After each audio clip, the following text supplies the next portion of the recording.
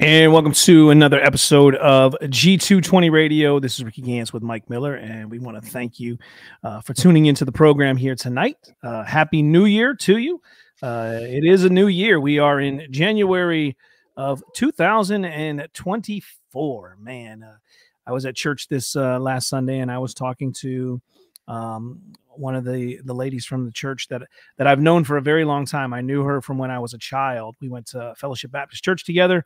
And now we're both attending the church where we attend now. And we were just talking about how fast time goes. And as you get older, it seems like it just goes by even quicker, you know? So I don't know, Mike, I'm sure you can relate to, I know you're younger than me, but still time, it just keeps on ticking. Yeah. You just can't control it.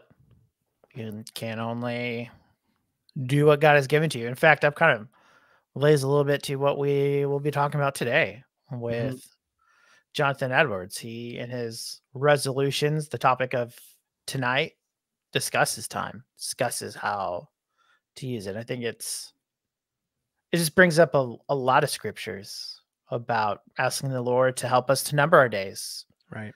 Because I think it's everyone's experience that time just goes and there's no way to stop it. I think it progressively gets faster. Yeah. Perceived to get faster. As a kid, it feels like it takes forever. Mm-hmm. And then next thing you know, like, it feels like I just got back from the States. Not too long. I mean, it's been some years since I've been in England. And then to think about it's been over 10 years. It's like, man, it doesn't seem like that. Yeah. It doesn't seem like 10 years ago I came back. Yeah. No, I completely know exactly what you're talking about, man. It's like being in the military and being away. And I'm 47 years old and I don't think about it like that. Like my body feels like it. Yeah. But I don't think about it. I don't think like, oh, you're old and the time has just gone by so quickly. And it feels like, like when people ask me how long I've been at where I work now, and I'm like, oh, it's been like 16, 17 years. And then I think about that when I give them the answer and I think, man, it just feels like yesterday I was starting this job. And yet it's that much time is gone, you know? And as you said, and so going into the new year, I thought it would be good to look at the resolutions of Jonathan Edwards and just kind of reading through them and talking about them. We set this up in a 3-part series because there's 70 resolutions, and we'll go through some tonight. And we've got a couple more programs where we'll try to finish this out in a series. But just some things to reflect upon as we've started this new year, some things that he has resolved to do in his lifetime, and what we can maybe glean from and reflect upon and think about as we're starting a new year. Because, I mean, we've all been there, right? We've all made resolutions. This year, I'm not going to eat this kind of food, or I'm going to, start exercising, or I'm going to go do these other activities that I don't usually do. Or I'm going to go spend more time over here as opposed to what I've been doing before. And they fall through, right? Pretty quickly, right? But when it comes to having these resolutions, and as Jonathan Edwards wrote these and resolved to do these things, I think as Christians, we have to think about not that we're perfect, not that we won't fall at times or falter at times or fail, I should say, at times in trying to be faithful in redeeming the little bit of time that we do have. But to think about these things and to seek to do what we do with our time and our decisions throughout the year unto the glory of God. And I think that's ultimately what Jonathan Edwards was seeking to do, to the glory of God. And as Christians, we should always be seeking to do what we do to the glory of God. Paul says, whether we eat, whether we drink, whatever it is we do unto the glory of God. And I think we can get so busy and wrapped up, and we can think about, oh yeah, people do those New Year's resolutions, but I don't even bother with those things. But it is good to reflect and to think as we go into this new year, and now we're in this new year, I should say, what could we set our minds to that can help us in our walk with the Lord? Yeah, I think this obviously is a new year. There's a prompting for this. I think this is something we should always be thinking about, whether we do it well or not. We probably do it about 2 times a year, be my guess. And it is January 1st and whatever your birthday is. Like, those are kind of when we start thinking about these things. And it's, again, that's the idea of time. A little bit older, you think about what your life is like, and to consider this. I think it was Stephen Nichols. I was reading on the Whitfield's resolutions about his desire to not be an old person and say, I wish I would have done this, and to think about what that means. And so I think it calls us to, again, to think about our current situation in our lives, and then to consider what we want our lives to look like, and then the steps on how to get there, and what that will look like. And essentially that's what the resolutions are from Edwards. They're like his way of saying, this is what I want my life to look like. And he just happened to write 70 of them. Yeah. Well, why don't you go ahead, Mike, and give us a little introduction into Jonathan Edwards. And I know last week you mentioned too that it took him a year as he's writing out these resolutions. Yeah. So maybe you want to speak on that a little bit as well. But go ahead and tell us a little bit about Jonathan Edwards. So, yeah, Jonathan Edwards is considered by most to be the greatest mind American ever produced, which is really telling that he's a theologian of theologians in America.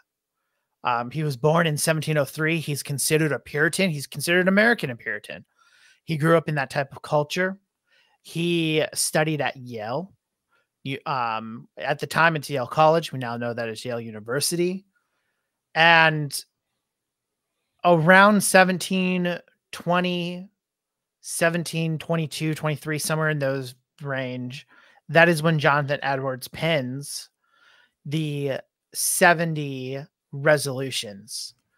Stephen Nichols talks about, we don't know exact dates, but we know that like his 25th was late in 1722, and his 70th is dated kind of late 1723. So it took him about a year in thinking about these. And like I mentioned earlier, he thinks about these in a way that makes it where he doesn't want to regret the life he lives.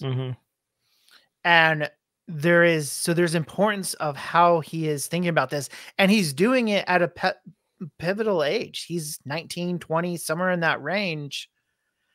And he's just now trying to figure out what he's wanting to do. He has his degrees from Yale.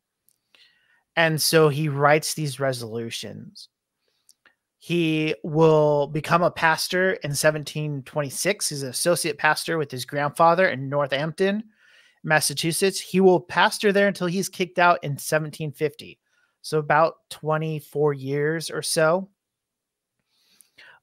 During this time, he is part of the Great Awakening, the First Great Awakening. This prompts his study on his book on the lectures of revival. So he's trying to define what is revival, what we're going, and what he talks about, how he defines this, and compared to Finney later, but he defines a revival of a mysterious work of God in which God converts sinners.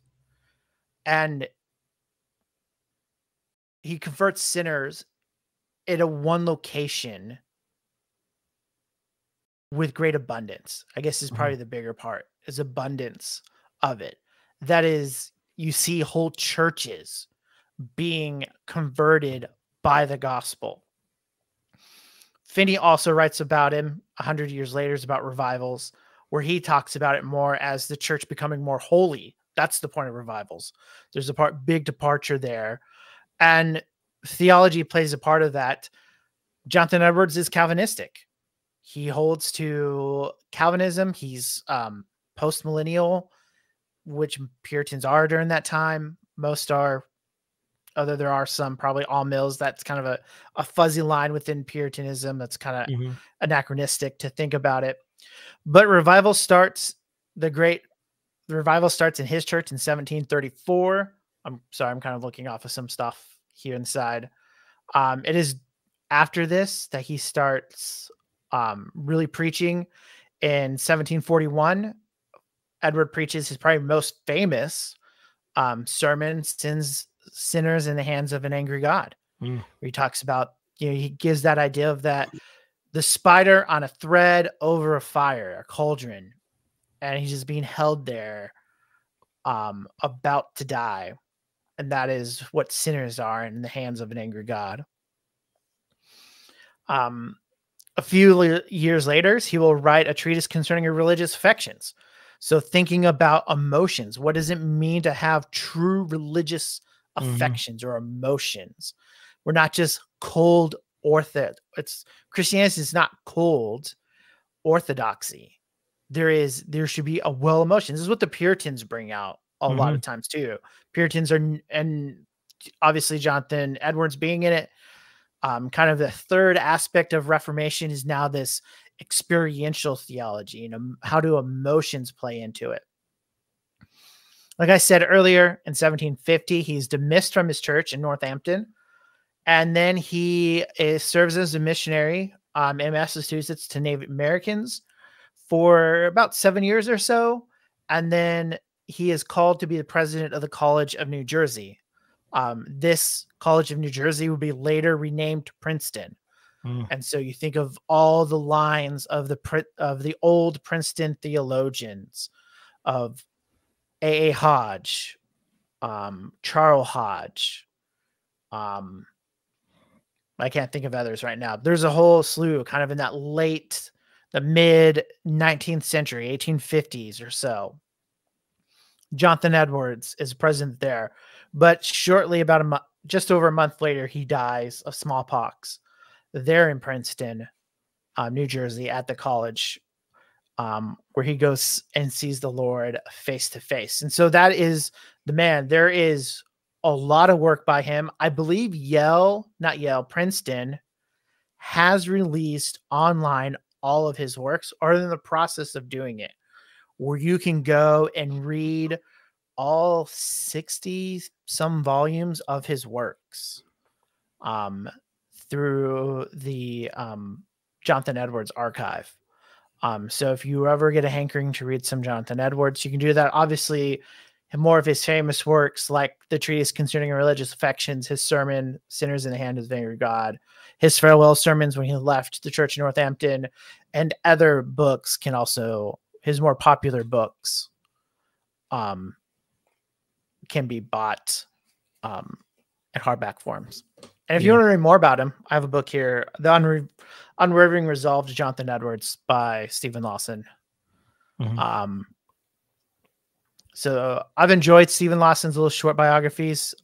George Marsden is kind of the academic big one. If you really want to go deep into Jonathan Edwards' life, but if you just want a quick glimpse, you can't go wrong reading what Lawson has said about him. Yeah. I think it's interesting too, when you think about these universities, Yale and Princeton, and where they are today. The influence that was there. Just a side note real quick. When you was mentioning and talking about Jonathan Edwards, and you said Calvinism, that he was Calvinistic, and then as soon as you mentioned post-millennialism, I saw people drop out. So just saying, we're back up there. I'm just just being realistic. That's what he is. Obviously, I think there's difference between postmodern now and then what there is there. Right. Is he really postmodern? I mean, a lot of this is anachronistic, as we're taking our terms and how we understand them and trying to figure out where these people fit within this continuum. But yeah, he was a post-mill, at least the advancement of the gospel. I just thought it was funny. It could have been coincidence, but as soon as you started talking about post-millennialism, I saw numbers drop a little bit, and I said, man, these people, I tell you, they're so fickle. No. So No, but I do think it's interesting to think of his life and what he's contributed um, to the Christians that we can glean from today. And I think as you was talking about him not wanting to waste his life, I'll tell you, John Piper, and we've talked about John Piper before. I know he's very popular with the "Don't Waste Your Life" kind of series, Christian hedonism type things. But it was John Piper who got me introduced more so to Jonathan Edwards. Like, I've heard of Jonathan Edwards, knew the name, but the way that Piper would talk about religious affections and preach with this affectionate desire for God. And I know Piper says some things sometimes that were like, okay, you could be more clear, and sometimes he gets a bad rap, but he really did kind of tune me into more of Jonathan Edwards and this idea, this thought that our faith and our religion is not dead and it's not cold, right? Even though from my understanding, Edwards wasn't a flashy kind of preacher. He wasn't very what's the word? When you're charismatic in the way that he would preach, it was pretty plain, but yet there's still, regardless of a style of a preacher you are, the affections that we have for God and his word and walking that out. It shouldn't just be cold, dead religion, right? Yeah. And Piper, Jonathan Edwards has a big impact on Piper. Piper's whole ministry revolves around the impact of Jonathan Edwards on him. In fact, when you think about the slogan of Desiring God, John Piper's ministry, God is most glorified in us when we are most satisfied with him, comes from this idea of religious affections and kind of what Jonathan Edwards is saying and thinking about. And I remember one story, just to talk about kind of who this man is and to give him, I'm like Puritans. He's not flashy. He's not like, that's not a Puritan preaching style of having someone who is flashy and charismatic. And, and oftentimes that's related to more, you hear that more of false teachers than you do of the Puritans. But Jonathan Edwards, and I don't know how true this is, I've heard it in passing, was on a horseback ride and can cycle through without skipping a beat, 7 separate thoughts. And he could just go through these cycles. I don't know how he did it. It's beyond, but that just tells you he's thinking about these things, even the resolutions at 19, 20 years old, thinking deeply about these things. And I don't know if we'll get into the introduction or not. I have some comments on there, but that just, even the introduction plays a big part in how do we think about the resolutions as a whole. Yeah. Yeah. And it is a far contrast to where we are today, where 19 and 20-year-olds aren't thinking through these things. There may be some, so I don't want to broad brush it, some that actually do care about the things of God. But many, and sad to say, young men and women that are in their 20s are trying to figure out whether they're a boy or a girl. It's just a sad state of what we are in today. Yeah. Hey, Edward, God bless you, brother. Happy New Year to you as well. So we're going to go ahead and get into these resolutions because we are already 20 minutes in, but it's a good introduction to talk about who Edwards was, what he has contributed to the body of Christ, how we can reflect and think about it. And again, as we said, we can kind of look through some of these resolutions and think, how can we then walk in a way in which we can glorify God in our walk? Because time is fleeting. We don't want to come to the end of our life and say, I wish I would have spent more time here. Matter of fact, I just told my wife today, because I happened to see a meme that somebody was sharing about working. And we were just talking about all the overtime that I've had to do over the Christmas holiday, and, people being forced into work and all this overtime, working later hours than normally you would work. And this meme said, your children won't remember, or no, nobody will remember all of the overtime that you did except your children. They'll remember how much time was missed. But your employer and the people that your coworkers, they're not going to remember how many hours you put in come the end of your life. But your children will know. And it just made me think about that, how important our time is, and to redeem it with our families, and even much more greater to redeem it as we seek to glorify God in our walk with him. So here we are with resolution number 1. So before we do number 1, go ahead. I think we should talk about his preface, because his preface is important to, it kind of lays the absolute foundation in which all of this is built on. And I think there's some important points that we can get from it. So the preface starts out with being sensible that I am unable to do anything without God's help. I do humbly entreat him by his grace to enable me to keep these resolutions so far as they are agreeable to his will for Christ's sakes. Remember to read over these resolutions once a week. Why I think this is important is we're going to see a lot of things that he wants to do. He wants to do this. There's 70 things here that he wants to do in his life as he progresses. But all of these things that he wants to do is dependent on the grace of God in his life and the power that is given to him to do these things. And so, why this is important, I think really pushing it back, and this is Stephen Nichols just released an article about the resolutions last week or late last week. No, yesterday on Ligonier's. He knew he was doing blog. this show and he wanted to get a jump on us is what it was. Yeah, he did. And Stephen Nichols in his blog post yesterday, January 1st, on Jonathan Edwards says this: the preface undergirds the 70 resolutions to follow, which is crucial to keep in mind.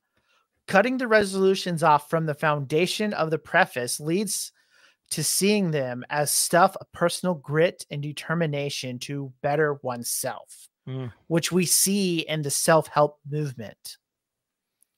And so when we go through these resolutions, there's going to be a lot of, he's trying to do this, he's trying to do that.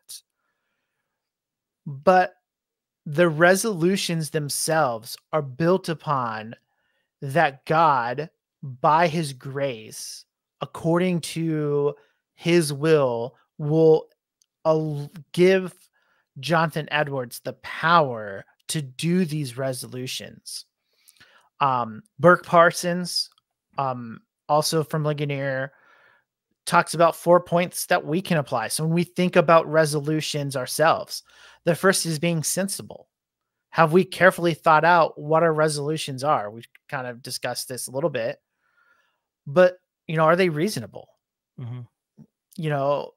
Isn't it reasonable just to take an example of not reading my Bible 7 days a week, to try to do it 7 days a week? Is that a reasonable expectation? Or do I need to think of something else that can get me to that goal? That's a good goal, but is there something I can do that's more reasonable that allows me to improve? Second, we resolve dependently. We need God's grace. We need God's power in this life as we pursue holiness. We have to have a humble resolved. You see this in thinking about, I lost where I have the preamble. How we approach God. We don't this is what I'm going to do and you're going to do it. But we approach God in prayer. If this is your will, help me do these things. And all these resolutions are for Christ's sakes. They're to bring honor and glory to Christ and Christ alone. And this is the foundation in which now Jonathan Edwards is going to think about, now, how do I pursue holiness in God? How is this going to work out? Yeah. Yeah, absolutely. All right. So number 1 here, resolved that I will do whatsoever I think to be most to God's glory and my own good profit and pleasure in the whole of my duration, without any consideration of the time, whether now or never so many myriads of ages hence, resolve to do whatever I think to be my duty and most for the good and advantage of mankind in general, resolve to do this, whatever difficulties I meet with, how many and how great soever. So this resolve to do, no matter what it is that he's going to do, regardless of how long it takes, whether it's short amount of time or takes him a long time, lives to be a long age, to do to the glory of God, whether profit or pleasure. So in his work, in working with his hands to make a way to provide for his family, and pleasure, the things that we enjoy, all of this to be done to the glory of God. Yeah. And you see a hierarchy of how he's thinking about this. Mm-hmm. It's whatever thing could be most to God's glory. So what am I doing? What am I doing that will bring the most glory to God? And then secondly, what brings my own flourishing. So first I think about, okay, what's going to be most glorifying to God? And then I think about what's going to help me flourish the most. Obviously, there's thinking through that for, his own good, his own profit or pleasure. And then just not thinking about himself, but think about what am I going to do that will also help mankind? Thinking about my neighbor, so you see this line of reasoning. What is most for God? How will what's then in that, narrowing it down to there, what is most profitable for me, but not just for me. What about the rest of mankind? What is it going to do to help everyone else, to help my neighbor, to treat my neighbor as myself? Mm-hmm. And we know that this is the greatest commands, to love the Lord God with all your heart, soul, mind, and strength, and love your neighbor as yourself. But how often do we sit down at the beginning of a new year or before the new year begins and making some New Year's resolutions and say, hey, this year I want to glorify God, and I also want to do what is best for my neighbors by putting others' needs above our own. And it's something to reflect upon and think about as we consider, going into this new year. How can I benefit the people in my neighborhood? How can I reach out to the people that I work with and do things for the betterment of them rather than for myself, All right, so moving on. Let's see here. We got 2, 3, and 4 all on one slide, but we'll go through them one at a time. But here we go. Number 2, resolved to be continually endeavoring to find out some new invention and contrivance to promote the aforementioned things. So even in this is to promote what he already has previously stated. So endeavoring to find some new invention. And we're thinking at this time, again, Puritans coming into America, it's the new country.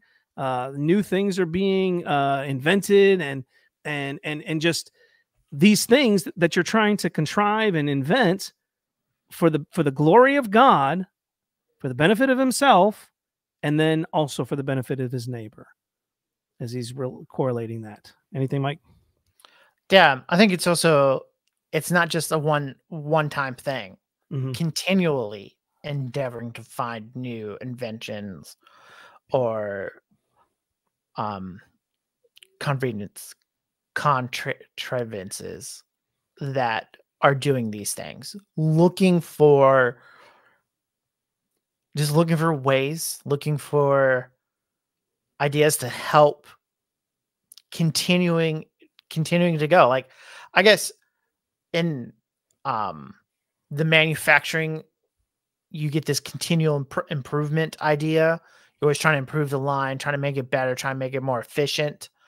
That's probably not the best parallel, but something like that, where you're always considering and thinking about not only the first resolution, but how can I better achieve those goals? And how many times do we kind of just set a goal and not really think about it again just like strive for it, even though there may be easier, better ways to achieve that goal. So just, again, kind of that continuing to think about these things. Yeah. And this word, which is not a word we use often here, this contrivance. And I'm looking this up here. The definition is the use of skill to bring something about or create something. So in the same vein of this invention, or using the skill to bring about something that's going to bring glory to God. And again, as you said, continually bring glory to God. It's going to be for the benefit of himself and for other us around him, neighbors. We think of so many inventions that have been invented that are beneficial to us. I know some years ago, before we moved into where we were, I wanted to get one of them push mowers the old kind that just have the blades. And because I kept having problems with the lawnmowers that we would pick up. We'd buy stuff used. I never really would spend a lot of money on a lawnmower, but we'd always have problems. So I'm like, just get one of these things. You don't have to put gas in it. You don't have this much maintenance. Just keep the blade sharp. But boy, the boys hated that.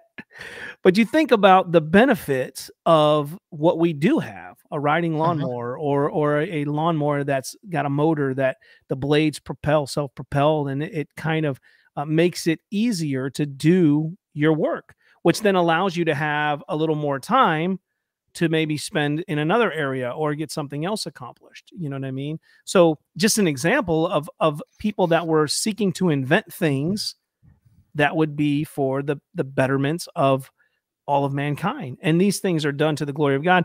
Many things have been invented by Christians, not that there are those that aren't Christians that invent things, because they've been created in the image of God and God's given them those abilities to do that as well. They just don't give the glory to God when they do that. But all right. So number 3, resolved, if ever I shall fall and grow dull, so as to neglect to keep any part of these resolutions, to repent of all I can remember when I come to myself again. This is such a key thing, especially right here early, mentioning this, like when I fall and I grow dull, like I lose that motivation, that I repent. And he's this coming to himself. It reminds me of the prodigal son, when he's, at the bottom of the bottom, in the pig's trough, and he comes to his senses. Right. Yeah. And I think this is contrary to what we tend to do when we neglect God, we neglect the means of grace he's given to us, or even when we sin, we tend to we don't go to the Lord in prayer. We don't seek forgiveness from him. And so I think, early on, this is the third one he's written, and thinking about if I fall to neglect these things, because these are good things. Obviously, this is what he's thinking about. I need to repent. And I think it's important that he says, all I can remember. Like you just go to the Lord. Whatever you remember at the time you go, you ask for forgiveness. And, and to do it all. But that when he thinks about it, when he becomes aware of these things, and if he's supposed to be thinking about these weekly, how often is he reviewing this list for him and thinking about these things? I'm sure this is often something that comes back over and over again. He's doing this for 30 years, 40 years. Just that continual coming back, remembering our fallenness, how we have fallen, and then seeking the mercy of God. Yeah. And even as when you was reading the preface of reading this once a week, to remind yourself how often we need to be reminded. Yeah. Because we can be quick to forget. That's what Peter talks about that in 1 Peter. The offense to remind them of the things that he has spoken. We need that reminder. We need to remember the gospel. All right, so moving on to number 4 here. It says, resolved never to do any manner of thing, whether in soul or body, less or more, but what tends to the glory of God, nor suffer it if I can avoid it.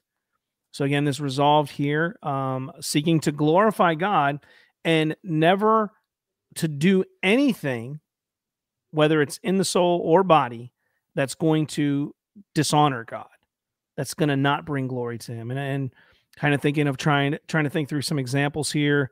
We were talking about, I don't remember why this came up, but my wife and I were talking about Spurgeon. From my understanding, he smoked cigars and pipes. And somebody had mentioned, or somebody was using that as a license to be sinful with it. And so he made this resolution, so to speak, and said, I've resolved to not do this anymore because I don't want to cause someone to stumble. So he gave up something that was of the body that would have caused others to stumble, or was causing some others to stumble. Now, I'm sure there's more that we can do in the body of things that are absolutely bad and harmful to us. I think smoking can be harmful to us as well, but I think that this is along the lines of what he's speaking about. And things to the soul, when you sin, sorry, I thought I heard something. When you sin, against God, it's going to affect you. When we grieve the Spirit, it's going to affect you as well. But go ahead, Mike. Yeah, I think you see here a focus, not just physically or spiritually, but that it's both. Considering both what I do, but also what I think. What are my thoughts? And are we doing it in a way that honors God? Are we, thinking of the things above us? Are we considering what is going on and being sure that we're using everything we have to the glory of God, to think about the greatest commandment, yet again, but in kind of this negative, not to do anything that would be dishonoring to God.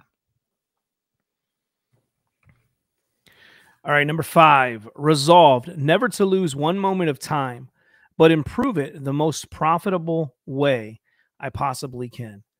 And we talked about this in the beginning about redeeming our time, using our time wisely, not wasting our lives at the end of our lives, looking back and saying, boy, I wish I would have been able to do this. This is something I can honestly say in this last half of the year, I have failed in, because as I mentioned, all the overtime and all the work, extra hours that I was putting in, my body was so tired and I was worn down that it was much easier to come home and just relax the rest of the night rather than trying to accomplish things that needed to be accomplished. Just feeling tired. And it's not wrong to be tired, but if you just kind of like, I'm just going to lounge, I'm not going to, do anything else. It's not very productive. It's not utilizing that time. And he's saying never to lose one moment of time. And we know how precious time is, how precious it is, and why it is so important to not do those things, but to use every moment of that time that we have to redeem it, so that it's profitable. Time with your family, because before you know it, your children are going to be grown up and out of the house. We've talked about it in the beginning, how fast time goes, and they're growing. My little one's about to turn 7 years old this month. It's crazy to think about where the 7 years has gone already. You know what I mean? It's like that. It's fast. Yeah. Yeah. I think too, to remind ourselves that in a world of like hyper productivity, like everything is productive, needs to be productive, sometimes rest and recreation is productive, and to be able to enjoy each other, to enjoy, friends, family. I mean, the Sabbath day is a day of rest, to come with others and to enjoy God, to come together as a people and to put the focus on God, but it's a rest from the weariness of the world. And so rest is good. Now there's a difference between rest and what we talked about last week with being slothful by not doing anything. And I think that's a hard balance to do. But even in that, like, is to consider, is it more profitable for me to rest a little here now in order to have the strength to do whatever this may be? And that's a valid way, because I think oftentimes we think of profitable as in it's going to gain me something. And usually in the terms of works, and not thinking about rest and how we can use rest in a way that brings about better outcomes, especially when you think about the mental state of people who just continually work and work and work and work. Yeah. Yeah. Because, there are those days where you just push your body so much. Like maybe you've gone for a week, maybe 2 weeks straight, and then you can't do anything but crash because your body breaks down and you get sick, or you're so exhausted that, you could find yourself in the hospital. That happens to people. Number 6 here, resolve to live with all my might while I do live. And I think in the same vein, but living to the fullest, not in sinful ways, but living to the fullest, making the best use of all of that time that God has given you and living life to the fullest. And I think we've talked about this on the program in the past, Mike, and we've brought it up many times. We often try to be very careful to not fall into the charismatic abuses when they talk about the things that we receive, the blessings from God. But God has given us this life. He's given us our children. He's given us things to enjoy. As you mentioned, enjoyment, entertainment, doing something isn't necessarily a sinful thing to do. That is profitable, can be profitable. And so living life to the fullest, making the best use of your time, and really just living is not a bad thing here. And Jonathan Edwards is saying, I resolve to do this. Yeah. Kind of thinking about, again, last week's example with the slothful man. He's laying there in the bed. His vineyard is overworked. He's not doing his work. He's not living with his mind. He's not putting his full effort. I mean, the idea here, kind of think about it, is that God has given us the day to do something. He's given us the ability to create, or to kind of work on things and to cultivate the world. And here Jonathan Edwards is saying, my resolve is to put my entire self to do this work that God has called us to do, because work is good. God created work. God did work. Work is good. And so I should pour myself, all of myself, into what I am doing to do it. And not to do tasks half-heartedly, just to whatever, but to, make sure I'm doing it to the fullest and to the best of my ability while I have the chance to do it. Yeah. Another meme I seen recently was this couple guys was putting a wall together. They were building this wall out of rocks and then cementing it. And they had all these rocks going the right way, but then they had a few of them that were going the wrong way, and it made the wall, off, which then is going to make everything else off. And so you're just mentioning work and doing it the right way to the fullest, but It's just something that came to mind. I don't know. All right. So at number 7, resolved never to do anything which I should not, or which I should be afraid to do if it were the last hour of my life. Think about that. He's resolving never to do anything which I should be afraid to do if it were the last hour of my life. How many things do we put off because we're afraid to do it? Evangelism. We're very passionate about trying to encourage people to evangelize, to talk to a neighbor, to share the gospel with someone, to pass out a tract. And so many Christians are so fearful to engage, right? And we should not be afraid of this. So many times in the scriptures, it says to not be afraid, be not afraid, right? But he's making this resolution here to never do anything which I should be afraid to do. Yeah, I think it calls us, again, thinking about his resolutions, about having God's help, being willing to do what we're afraid to do, and knowing that God has called us to do it and that he'll give us the ability to do it.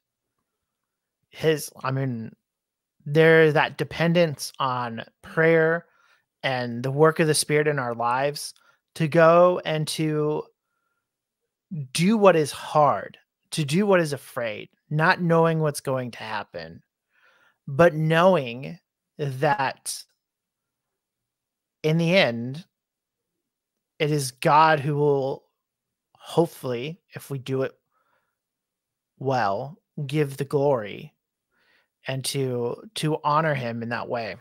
Mm-hmm.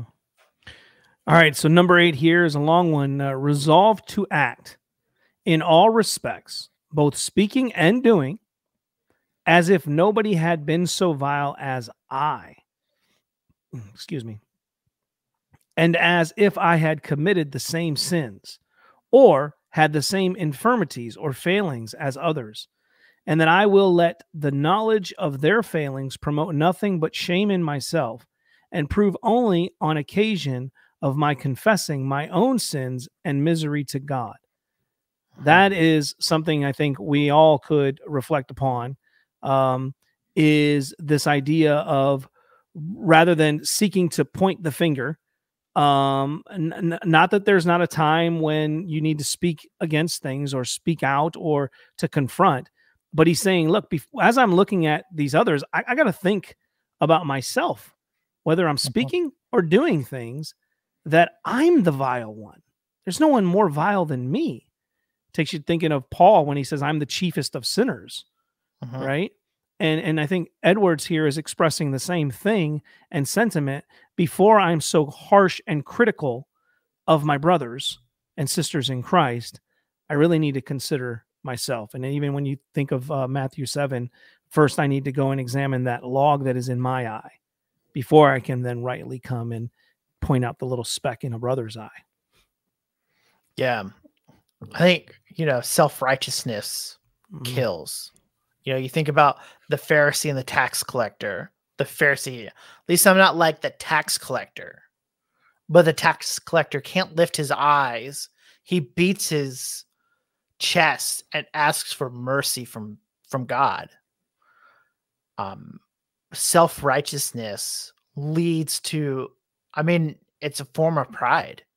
And so to think about, to be humble, to know your position, to think about as like to act as if no one had been so vile as I, that to see, even when you see people sin, using that to say, you know what, I've done the same thing and I need to confess that sin, and to bring about this repentive life, that recognizing that we are all our sinners. We all deserve the judgment of God. And then to see when other people fail as an opportunity is like, you know what, have I done that? I need to repent. I need to go to the Lord. And that's going to bring about a change of mercy in your heart, to to change how you think about the person. And then instead of acting in a way that demands or makes you seem more important than what you are, you now see people as a sinner like you that needs help and mercy and showing the grace of God. Yeah, I think of the scripture, that speaks about being slow to speak, because when you take the time to reflect on something before you speak on it, often you start to think, yeah, I'm not any better, or I've done the same thing. So then maybe then when it is time to speak, you're not as hard or ungracious to someone in a self-righteous kind of way, like you were saying. All right, so let's see if we can get through some of these, because we got about 8 minutes left in the program, and if not, we'll just pick up where we left off. But we'll see. Number 9: resolve to think much on all occasions of my own dying and of the common circumstance which attend death. How often do we think about dying? Just even recently having a conversation with my brothers about my dad, and wanting to make sure that he has things right when he does die. These are thoughts that usually come when you're older, but we don't think about this when we're young. And here you think, how old was he, Mike? You said 19, 20 years old writing these? Yeah. And so here at 19, 20 years old, he's thinking about these things. And my dad is in his 70s, and then others that are older, they think about these as they get towards the end of the life. Hey, I want to prepare so that my kids are well off to manage if I happen to die. They'll have the things to provide for, and wanting to prepare those things. But to think about these things beforehand, and even more so for the unbeliever to think about these things, because death is sure. What's that ultimate statistic that you hear Ray Comfort say all the time? 10 out of 10 people die, right? We're all going to die. We may be God may be gracious and give us a life of 70, 80 years, or maybe we live to 20, 25, 30. We don't know, or somewhere in between there. And so these are things that we should think of. Are we prepared for when we die? Ultimately, spiritually.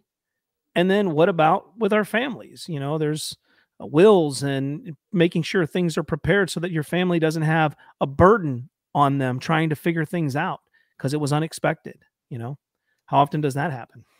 Yeah. Ecclesiastes 7:2. It is better to go in the house of mourning than to go to the house of feasting. For this is the end of all mankind, and the living will lay it to heart. When we think about our death, that we will one day die, we don't know when. God gives and God takes away. It reminds us of our mortality. We will not live forever.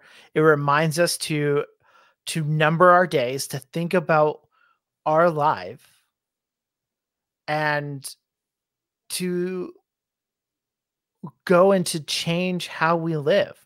I mentioned earlier, Jonathan Edwards doesn't want to look back on his life and regret stuff he didn't do or stuff he did do that he shouldn't have done. And here he is, at a young age, comparably, looking forward and saying, okay, what are the things I want to do now, knowing that I will die, that I don't want to regret? And so to think much on this, on how I want my life to go, and thinking, through this again, Stephen Nichols on his article on the resolutions from yesterday talks about that the Jonathan Edwards that we know is not the Jonathan Edwards that writes this, but the Jonathan Edwards that writes this is going to become the Jonathan Edwards that we come to know. And it's because he's thinking much about his time, his death, and not living a life that he would regret to live. Yeah. All right. Number 10, resolved when I feel pain to think of the pains of martyrdom and of hell. Wow. I mean, just reading that and thinking about that, how often, and I joke about this, like with my wife, and she can attest to it. But when the kids are sick or things, people are sick in the house, when my wife's sick, she keeps pushing through and she's got to get this done and she's still got to get this done. When I'm sick, I'm like the biggest baby in the house. When I get a little aches and pains, but that's small in comparison to the pains that those have faced in martyrdom, or those that the pain that those will experience in hell. Right. We will experience some things, and that's small, like my little sicknesses, little pains, aches and pains in my body. That's small potatoes, right? Not dismissing it. That is, if it's not, something that somebody's going through, that it's just that we should be dismissive of things like that. But it's small compared to that. And when you think of doing the work of Christ, doing the work of God to honor him, there's going to be pain and trials and things in which you face, sufferings that's going to take place. I know a brother who serves in India who has been beaten and drug on a motorbike by a chain for preaching the gospel, and beaten till he was unconscious. And that is just a small thing to think about in comparison to those who are suffering in hell for all eternity. And I think that's what Edwards here is conveying, to this thought of, when I think about the pains that I'm experiencing, and we know this man died of smallpox, right? So the suffering that he endured with that, but to think about these things and to think of others who are going to suffer even greater, or those who went to martyrdom for the faith. Yeah. Again, it's putting in perspective. My pain, my little stomach pain, my headache is not comparable to the martyrs who were burned at the stake and did it joyfully, singing hymns and praying to God, or the punishment in which those who do not believe will face when God pours his justice on them. And again, it puts it in perspective. Yep. That, there, pain is a sign of the fall, and it should and we should reflect on the fall, and then ultimately the one who has reversed the curse. Yeah. All right, number 11 here, it says resolved. When I think of any theorem in divinity to be solved, immediately to do so, or to do what I can towards solving it if circumstances don't hinder. And I think, and correct me if you think he's going here, is in divinity, speaking on studying out the divinity of God and looking at the divinity of Christ, and to understand that. Is that you think where he's going I would say divinity as in the kind of the whole, the body of doctrine that is Christianity. Yeah, there you go. Yeah. So when I think of any theorem in divinity to be solved, immediately to do whatever I can towards solving it, if circumstances don't hinder. So again, kind of thinking about, probably maybe a good example being that Christmas just came. How can Jesus be fully God, or truly God and truly man? What does it mean that Christ assumed a body? Like, these are theorems of divinity that are difficult to think through. Like, what does it mean that Christ assumed? Did he add something? Did Christ gain something as divinity? Or can one assume something without gaining? These are kind of more analytical theology related, but that's kind of the sense. Yeah. That is to go ahead. Yeah, that is to think about theology, and if it doesn't seem to be solved, try to solve it. Try to think through it. If the seeming contradictions that Christianity that we may have in our minds, try to solve it if you're able to solve it. If the circumstances don't hinder you not to. Yeah. And we've talked about this on the program before, that theology matters. Theology is important. And so while there are some things that are just set in scripture, plain, easy to understand, and we accept those things, but there are some things that take a little more digging in, trying to really reason through and think through. And I think we shouldn't have the attitude as Christians to just say, it doesn't really matter. Like, I'll figure it out when I'm dead, or the Lord will show me then. No, we should seek to know these things, because those kind of questions are important when you start talking about the nature of Christ, that he's divine and yet human. How does this happen? How do we think through this? Because I heard a lot of heretical teachings over Christmas time from some individuals that are they're known to be heretical, but still many people follow some of these individuals, and they've made comments about Christ, that he was the Father, and things that are stated that are heretical sayings. But it's because they're not taking the time to really think through these issues, and they're just kind of espousing what they've heard and what they've been taught, rather than, let me really think through this about the divinity of Christ and these other doctrines that are important, because all doctrine is important. All right, so number 12, resolved, if I take delight in it as a gratification of pride or vanity, or on any such account, immediately to throw it by. So if he's taking delight in something and it's as gratification in pride, vanity, these things, then he throw it out. I need to remove on, probably go back to, I think it was number 3, to repent of it and confess it. Yeah. I think, again, you see, I think some of this is relating to when the Apostle Paul talks about that all things are lawful, but not all things are good. And obviously when you kind of gratification of pride or vanity, that's tending towards a sinful side, or at least the thing may not be sinful, but he has sinful emotions or something attached to it. And I think you see this again, kind of that the thinking about, why am I doing this? What am I doing? What should I be doing? And the reasons why. And again, it's just a deeper thought about, how should I live my life? What am I doing something that is, am I doing this so I can be prideful, that I can be like, yeah, look what I did. This is what I did. Or that it really doesn't matter in the end. Like it's vanity. It's here now, but it's going to be gone.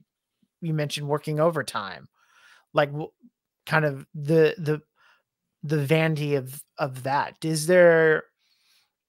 Are there things that just don't matter that I'm doing when I should be focusing on something else that does matter? Mm-hmm. Obviously overtime for some jobs is required, and that's not saying that's all vanity, but your mentality towards it. Like, I know some people who anytime overtime was offered, they're like on top of it.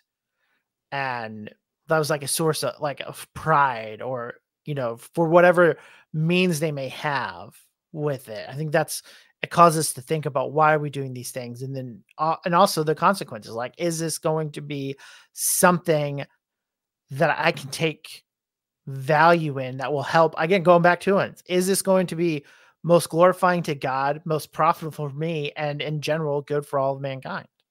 Mm-hmm. Yeah.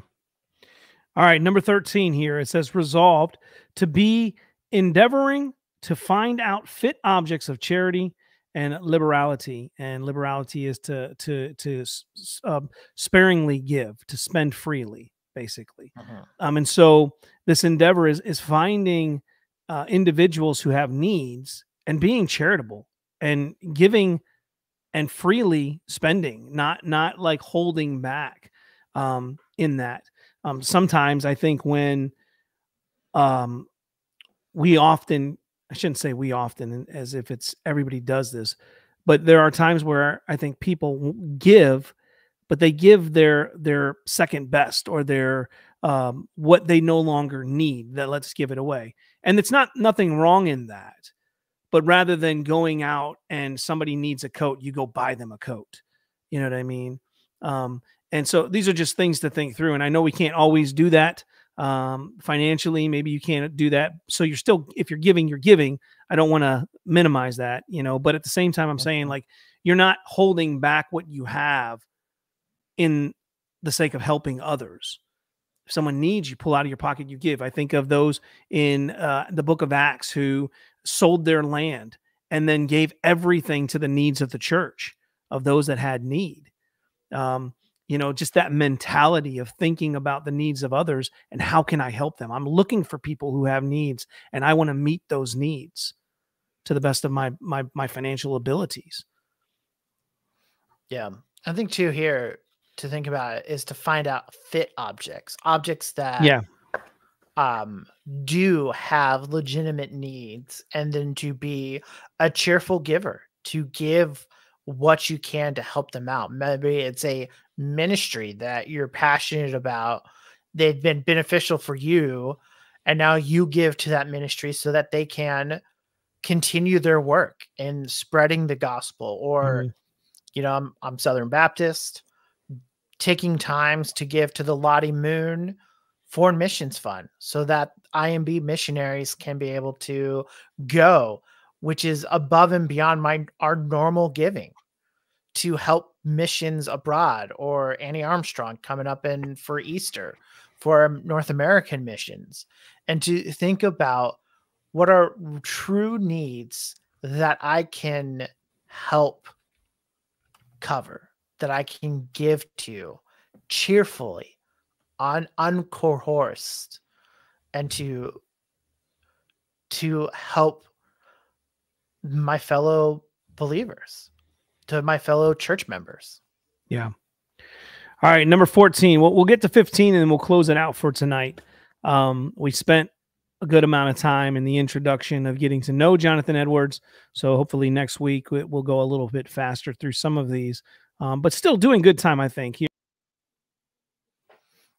And we just lost Ricky. So we're going to finish. Okay, something happened here. Hold on a second. I don't know what just happened there. I don't know what happened. Something happened. Sorry about that. All right, here we go. Mike, you didn't do that, did you? No, it wasn't me.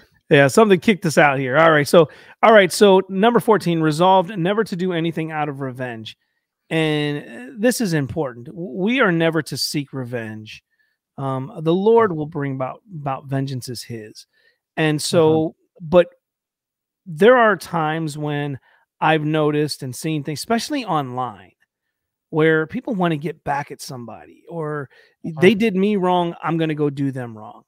And so Edwards is resolving here never to do anything out of revenge. And that's something we really have to be conscious about and think about. If somebody does me wrong, am I seeking to find ways to do them wrong? Or am I seeking to be gracious despite the fact that I've been wronged? Right? And we should really resolve to be that way, because it's Christ-like to be that way. Those who reviled him, those who scorned him, right? And yet what does he do? He lays down his life for sinners. So we need to really resolve to be this way to the best of our ability. And of course, as you mentioned in the preface, relying upon the grace of God to allow us to walk in this way. Yeah. Proverbs 24:29. I feel like we've talked about this recently. Says, do not say, I will do to him as he has done to me. I will pay the man back for what he has done. See in Romans 12 that vengeance is the Lord, and he's given the government to exercise his vengeance. And the here and now. And then ultimately the Lord will avenge all of those who reject the Son and are found still in their sins. So we're called to not to be pacifists, but to never do anything out of revenge, out of kind of this hatred and spiting. It's not loving to our neighbors. You don't want your neighbor to do that. You want them to act in mercy and towards love. Also, I think then with that related is that love covers a multitude of sins. Mm-hmm. Yeah. And to think about what love and mercy can play and how it counters kind of our sinful anger when we seek to revenge for something wrong done to us. Yeah. All right. So our final one for tonight: resolved never to suffer the least motions of anger to irrational beings. I mean, doing evangelism, there's many times I've had conversations with people who were completely irrational, who it was not even worth continuing a conversation with, these types of individuals. But we shouldn't get angry over it, because we need to remember, but by the grace of God, there go I. He opened my eyes. He changed my heart. The word is powerful to change hearts. The gospel is powerful to bring about transformation when the Spirit moves on that individual's heart as the gospel is being proclaimed, as they're being pricked by the word. So we need to not be angry with those irrational people. Sometimes, as the Bible says, don't answer a fool according to his folly, lest he thinks he's wise in his own eyes. It's time to shake the dust off your feet and move on and not be angry about it. Yeah. A soft answer turns away wrath. You think about, how we are to conduct ourselves when people are angry. As Greg Kokel says, once someone gets angry, you've lost. And so the resolve to not be angry with someone being irrational takes quite a bit of strength. Let's face it, like sinfully, we want to respond in anger. So it does take a lot of the Lord's restraining grace on us and his power to keep us from sinning. But just the call to be able to not be angry. And in doing so, and not being angry, you are clearer to think through what's happening. How much is anger that it comes out emotively. There's no time to stop and be thoughtful of what you do. I mean, this is what all the resolutions are for. And so to not be angry at someone's being irrational is showing self-control and giving you a clear-headedness to process the situation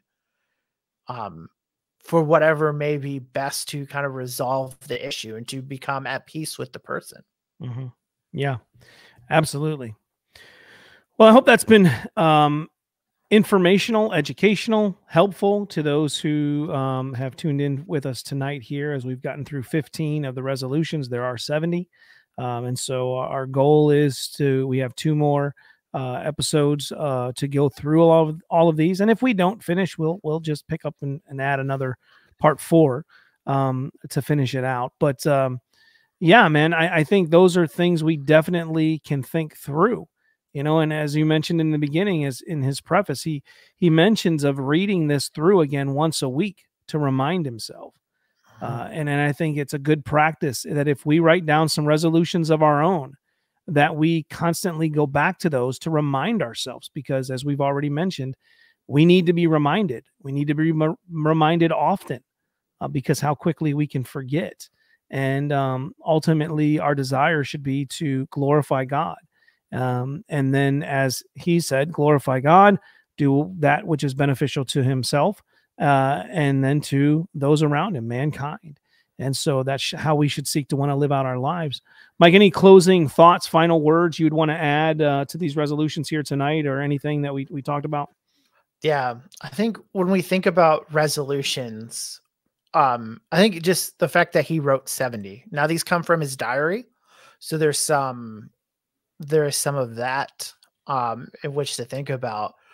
But I was kind of thinking about this, like, how can I apply this? Because obviously not all these are going to, like, we're not saying like you should be reviewing this list. If that's something you want to do, that's sensible, that's fine. But I'm reminded of R.C. Sproul, and when he talks about prayer, and that when we pray, we need to be specific, not to kind of give general vagalities. Now, I know I've been on the receiving end of this, of the heretical aspects in which the word of faith brings about being specific. I think I've told the story about the one time I had to pray for a lady in a Chrysler 500 M. That's not what I'm talking about. But we should be praying specifically that God answers our prayers. And R.C. Sproul says this because then we can see how God has answered our prayers. When we pray specifically, when we write down our resolutions, and in some sense, this as a continual reminder and prayer to God for us to do these things, we can see how God has changed and worked in our lives. And the fact that he wrote this down, and maybe that's what, to think about things that I want to change in my life spiritually, to write it down and to think about it and to pray about it, so that not only can I bring my requests to the Lord, I can hopefully in time, if the Lord gives, see how God honors that prayer as he answers it for me. I mean, James talks about we receive not because we ask not. Mm-hmm. And that God will never turn away us asking for wisdom, asking for him to reveal himself through his scriptures by his Spirit. And so I think the resolutions helps us to be reminded that we might not need 70 of them. We may only have 2 or 3, but we should have something that is specific that we can pray to God, so that we can see God work in our lives in those ways and document how he's working in our lives. Because I think sometimes spiritually, we don't see God working in our lives. And I wonder at times it's because we're not being specific and we're not writing these down so that we can say, you know what, God has been working in my life. I may not be able to perceive it, but I've been writing down his mercies. I've been writing down my prayers, and I see how he's been working in my life. Yeah. Amen, brother. Amen. Well, that's been G220 Radio for tonight. Again, next week we will be back with episode number 600. Tonight was 599. So episode number 600, we'll be looking at part 2 of the 70 resolutions of Jonathan Edwards. If you have any questions, comments, thoughts, anything you'd like to add to the conversation, you can email us at g220radio@gmail.com. Again, that is g220radio@gmail.com. And if you do have something to add to this conversation, maybe how this looking at the resolutions has been helpful to you, how maybe you do your own New Year's resolutions and try to follow through with those, you can send those in the email and just put the title or subject of resolutions, and maybe we'll even read those on if you don't mind us reading them as well. So until next time, that's been G220 Radio. God bless and good night.